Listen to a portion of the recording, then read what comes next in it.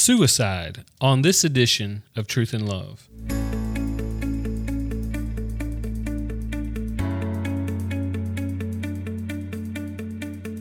I'm Dale Johnson, and you're listening to Truth and Love, a podcast of the Association of Certified Biblical Counselors, where we seek to provide biblical solutions for the problems that people face. This week, I am so excited to have one of my dear friends, Keith Palmer, on the podcast with us. He's an associate pastor at Grace Bible Church here in Granbury, Texas. He's also training center director for the Center for Biblical Counseling and Discipleship in Granbury. He's also a fellow of the board at ACBC. And so, Keith, we're excited that you're here. We're so grateful for the wisdom that the Lord's given you in helping us think through these very difficult issues. Well, thanks, Dale. It's good to be here. And yeah, it is a challenging topic, but it's one that we really need to be talking about in our churches. That's right. As we think about this issue of suicide, one of the things that's critical as we move forward, especially in the church, us paying attention to what's really going on in the culture. Now, suicide is seen as the 10th leading cause of death among adults. One of the things that we also need to know is that among adolescents, some people estimate that it is the first leading cause of death among adolescents. So it's something that we in the church really need to be paying attention to. What are some of the common characteristics of suicidal ideation, or what are some of those warning signs that we as ministers of the gospel ought to be looking for? Maybe we can start just by thinking about some of the reasons that suicidal people give, and then we can look also at things you could maybe notice more from a distance. So some of the reasons people give for wanting to commit suicide are various issues of rejection, a breakup, loss of a friend, increasing age, and just illnesses related to the aging process, loneliness, maybe through a divorce or the death of a spouse, loss of a family member, childlessness, some sort of idolatrous desire to be married that is not being fulfilled, or some sort of overwhelming circumstance like unemployment or horrific financial difficulties, pressures from school or work.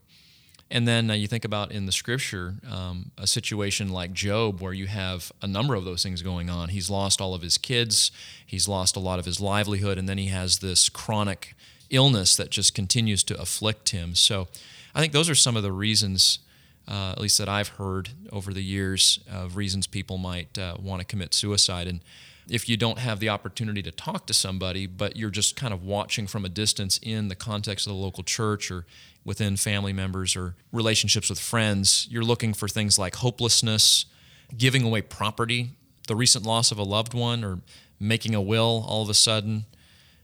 Sometimes people will begin to withdraw from relationships. I know as a pastor, one of the things I'm looking for is when people are not attending worship as frequently as maybe they did in the past. And whatever the reason, you definitely want to try to just get to the bottom of that. Addiction issues are associated with suicide risk, so alcohol, drug abuse, prescription drug abuse. Significant changes in personality, where someone just doesn't seem like they're themselves. And maybe you've had a relationship with them in the local church or in family, and you go, man, there's something just not right. There's something that's different about this person. And then, of course, if they've actually communicated a desire to take their own life, or they've threatened that in some way, those would be all reasons to take notice. No, sometimes we might be hesitant to get involved in a situation like that. Maybe we feel like we don't want to exacerbate or to assume, and we don't want them to feel uncomfortable. But it seems to me when we see suicide rates growing and growing and growing, and our job in the church is to learn to care for people, what are some of the ways that we can be proactive, be gentle in the way in which we approach somebody who may have some of these types of warning signs? Maybe at the top of our list ought to be just the simple idea that we need to be the church. The church is called by God to be a people that lives for God's glory, that practices the one another's in the body of Christ, that we are invested in one another in terms of getting to know each other in relationships. We think about a text like Ephesians chapter 4, verses 11 and following, where the leaders equip believers. Believers do the work of the ministry by speaking the truth in love. And all that necessitates really knowing people and being involved in their lives. And so I think one of the best things we can do is not settle for superficial relationships. We've got to craft ministries. We have to not be content with programs alone, but we need to actually work to build real significant relationships with people where we can actually get to know them. I know in our church, one of the ways we've tried to do that is by having small groups, some sort of small group ministry. We call them home groups, where we can kind of get past the superficiality that can sometimes be Sunday morning at the big worship service and get to know people in a more one-on-one or a small group level. So I think just being the church, and along with that, taking that Ephesians 4 mandate seriously, that we're not just doing things, but we are actually speaking the truth in love, getting to know one another people. And that means that our church needs to be educated. They need to take this calling seriously to invest in other people at a more significant level. And I think when we do that, not only do we help with some of the isolation that creates risk, where a person is struggling, they begin to isolate themselves. It's less likely for that to happen in a healthy church, I think. But also some of these things that are hidden that we may not see in a more casual relationship, hopefully that will come out. I think a second thing we can do is to train our people. We pastors, the elders, pastors of the church, have a call to equip the saints for the work of service. Going back to Ephesians, we think of a text like 1 Peter chapter 5, where the elders are called to shepherd the flock of God among them, or a text like Hebrews 13:17, where the leaders are called to give an account. They're going to give an account to God for how they care for the souls of the people there. So we need to be educating our people to know some of these risks and to know how to build relationships, and to not, if they see something, if something doesn't seem right, to not just sit back and say, hey, well, that's someone else's job, or it's probably nothing, but to actually go to that person and ask them what's going on and try to get others involved in their situation. So those are, I think, two things we could do to try to prevent these sort of things from happening. And Keith, I think those things are so important that sometimes we act as though we wake up one day and as a part of the church, we just naturally have great relationships. You don't have good relationships at this level without intentionality. And that's what God calls us to. And, when we have those types of relationships, it's a lot easier to see change in patterns of behavior or change in attitudes and emotions of people. So those are some great points. Now we get to a place where the church may have to care for someone who has tried to go through with suicide. They've attempted and maybe they've failed. A couple of different dynamics there. How do we approach someone in that situation? Well, I think first we just thank the Lord that they were unsuccessful, and unfortunately for every situation like that, you may have others where the person unfortunately was successful in taking their own life. So that's really a gift of God, and I think that's part of how we approach it. And we come alongside that person who obviously is under some sort of distress or hopelessness that would cause them to do that. And we want to help them to see that God has really given them another chance. And that's a grace of His kind hand to do that. I think if that's a situation, someone has attempted suicide, the first thing we want to think about is their safety. We don't want to leave them in a situation where they could potentially take their own life again. And this is definitely a time, if there are weapons in the home, depending on how they attempted the first time, it may be very prudent to remove weapons or get somebody involved who can do that. Of course, if it's a live situation where a person is, still actively threatening or talking about that may be an opportunity where we want to get law enforcement involved. But the point is, we want to use both the jurisdiction of the church and the jurisdiction of the state to try to help the person to be in a safe position. Where are they living? Who's around them? We want to remove any possible means where they might be able to attempt suicide again and ensure that they're in a safe place. A second thing we'd want to do is really to try to begin to minister to the heart of the person.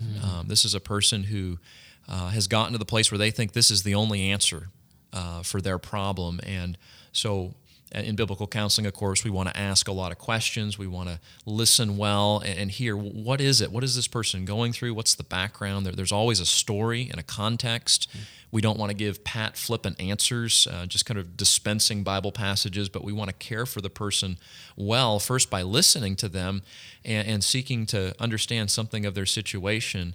And then, of course, the most wonderful thing we get to do as Christians is to open the Word of God and point them to the hope of the gospel and the person and work of Jesus to demonstrate that things can be different. There is hope, that this place that they've gotten to where they believe there is no hope for their situation, or it can't possibly ever be better, to show them that is actually deception. And the truth of God would say otherwise, and to give them that initial hope in the gospel. If they're professing faith in the Lord Jesus, we want to reaffirm that and help them to strengthen their faith in Christ. And if they're not a Christian, that's the first place we go, to take them to a text like Matthew chapter 11, where Jesus says, "Come to me, you are weary and heavy laden, and I will give you rest," and to be able to unfold gospel promises for that person. A couple other things we might want to do just preliminarily would be to create the right team. This is not a ministry for one person in the church alone. This is a church effort, and multiple people need to be involved. For example, having a lead counselor, having a same-gender mentor, sort of a Titus II sort of disciple or mentor. So if it's a man, I want to pair them with another godly man. If it's a woman, I would want to pair them with another godly woman. Maybe making sure that they have some connection to the church in a home group. We'd want to look at their family situation, but the point is we want to create a team of people to come alongside and care.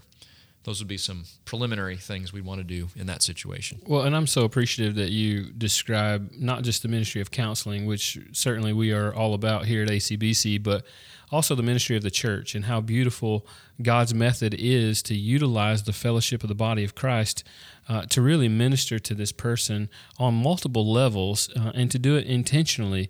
I think that's critical. Now, these are the situations that absolutely break my heart when I hear about these things. When somebody attempts suicide and they're successful. Now, we know that the scriptures make very clear that life is difficult. Life is hard at times. Jesus even tells us that in this world we would have trouble. There's a reason he tells us not to lose heart. Well, because in the sin-cursed world that we live in, it's so easy for us to lose heart if our eyes are not on the eternal hope that we have. And the unfortunate truth of the matter is that there are times that people are despairing as Elijah did, even of life itself. And sometimes they go so far as to think that life is better if they just weren't here. And sometimes they're successful. What does a church do in a situation like that when people are successful at taking their own life? I think that's a tragic opportunity for the church. It's a tragic circumstance, but it's a wonderful opportunity for the church to be the church. This is an opportunity for everyone involved in the body of Christ to reach out in Christ-like compassion and help. And it can be something as simple, something as practical as making a meal. And it can be something as significant in terms of spiritual care as formal biblical counseling. But it really does require a large effort on the part of the church to come alongside that family. And the Bible tells us the sort of things that we would want to do. I think the first thing a church can do is just be present with the person or with the family. Our pastor calls it the ministry of presence in our church. We know that Jesus said, "I will be with you always, even to the end of the age. I will never leave you or forsake you." And so we demonstrate Christ-likeness when we are with people in their sorrow and in their grief. We may not even need to say anything for a while, but just to be with them, to hug them, to assure them that we are walking alongside them, and we will be there as long as it's needed. I think another thing we'd want to do is to weep with those who weep. As the body of Christ, we're all connected. Christ is the head, and yet we are all connected in the body of Christ. And the Bible tells us we rejoice with those who rejoice, we weep with those who weep. And we do. We put our arms around people like that, and we cry with them, and we grieve with them. And yet, as the Bible tells us, we don't grieve as those who have no hope. Well, we turn to the Scriptures. We think about the encouragement, for example, of the Psalms. Psalm 46:1, God is our refuge and strength, a very present help in trouble. or Psalm 56, that God has taken account of our wanderings. He's put our tears in his bottle, the text says. And then the chorus of that psalm, and this I know, that God is for me, and God whose word I praise. And just to take refuge in the Lord and to lean on him and to know that he is there to care and to really minister to that grieving person. I think as well, we also care for that family by thinking about so many practical things that have to happen. Maybe it's helping them to go through paperwork, related to insurance policies. Maybe it's helping them to learn the finances if the person that passed away was the one in the family that did the finances. I know recently in a situation like this in our own church, one of the things that our church was able to do for the person that was grieving the suicide, the family members that were left behind, is just to help them very practically with financial items and paperwork and things involving lawyers and insurance policies. So we got a team of people from our church that were experts in those fields and were able to help the family members to work through that in the midst of it just being completely overwhelming. And then maybe a final thing we would want to do is just to offer ministry of the word care. That's formal biblical counseling. It's one anothering. It's speaking the truth in love. I can think of another situation where a person went through a tragedy years ago. And every now and then, what this individual needs is the body of Christ reassuring her of truths that she already knows. And we cannot downplay the importance of simply reminding people of the promises of the gospel, of who our God is and what he's like and how he cares. Even if that person has heard those truths 100 times, it's the ministry of just repeating and encouraging the Word of God so that in that moment of struggle, they can have confidence in the truth of Scripture. Keith, that is so good for us to think about and to talk about this issue. If you're listening to the podcast today and you've been struggling with this issue of suicide and you've been thinking, man, maybe it's better that I not live anymore. I want you to know we're doing this podcast to train people to think about you today. I want you to also know that there are people around in your circles and churches who care for you and who want to reach out to you. And I pray today that through this podcast that you've heard hearts of two men who would want to reach out to you and want to see you through this really difficult time. For those of you who are listening, who are maybe regular listeners and you're a part of a local body, can I encourage you to have the eyes of Jesus? Jesus paid attention to all the people around him, and in the crowds, he was able to pick out those who were hurting. He was able to take his eyes off of himself and to pay attention to the people in the crowd who were in despair and who were struggling. I just encourage you throughout this next week and maybe the weeks to come to pause for a moment and to just have eyes of the Lord Jesus as you pay attention to those who are hurting. This world is difficult. It's hard to live in with the curse of sin. And we have the opportunity with the hope of the Lord Jesus Christ to minister to those who are hurting. You're listening to Truth in Love, a podcast of ACBC. Recently, we announced that we are planning an annual conference in Memphis, Tennessee, and we are so excited that we want to join this public conversation about this issue of suicide. Listen, the church can bring clarity to an issue like this, and my prayer is that you will join us in Memphis, October 7th through the 9th, for this very important conference where we're going to address how to minister to those who are despairing deeply. The topic of our conference is Valley in the Shadow, Suicide, Self-Harm, and Scripture. If you want more information about that conference and other trainings from ACBC, please visit us at biblicalcounseling.com.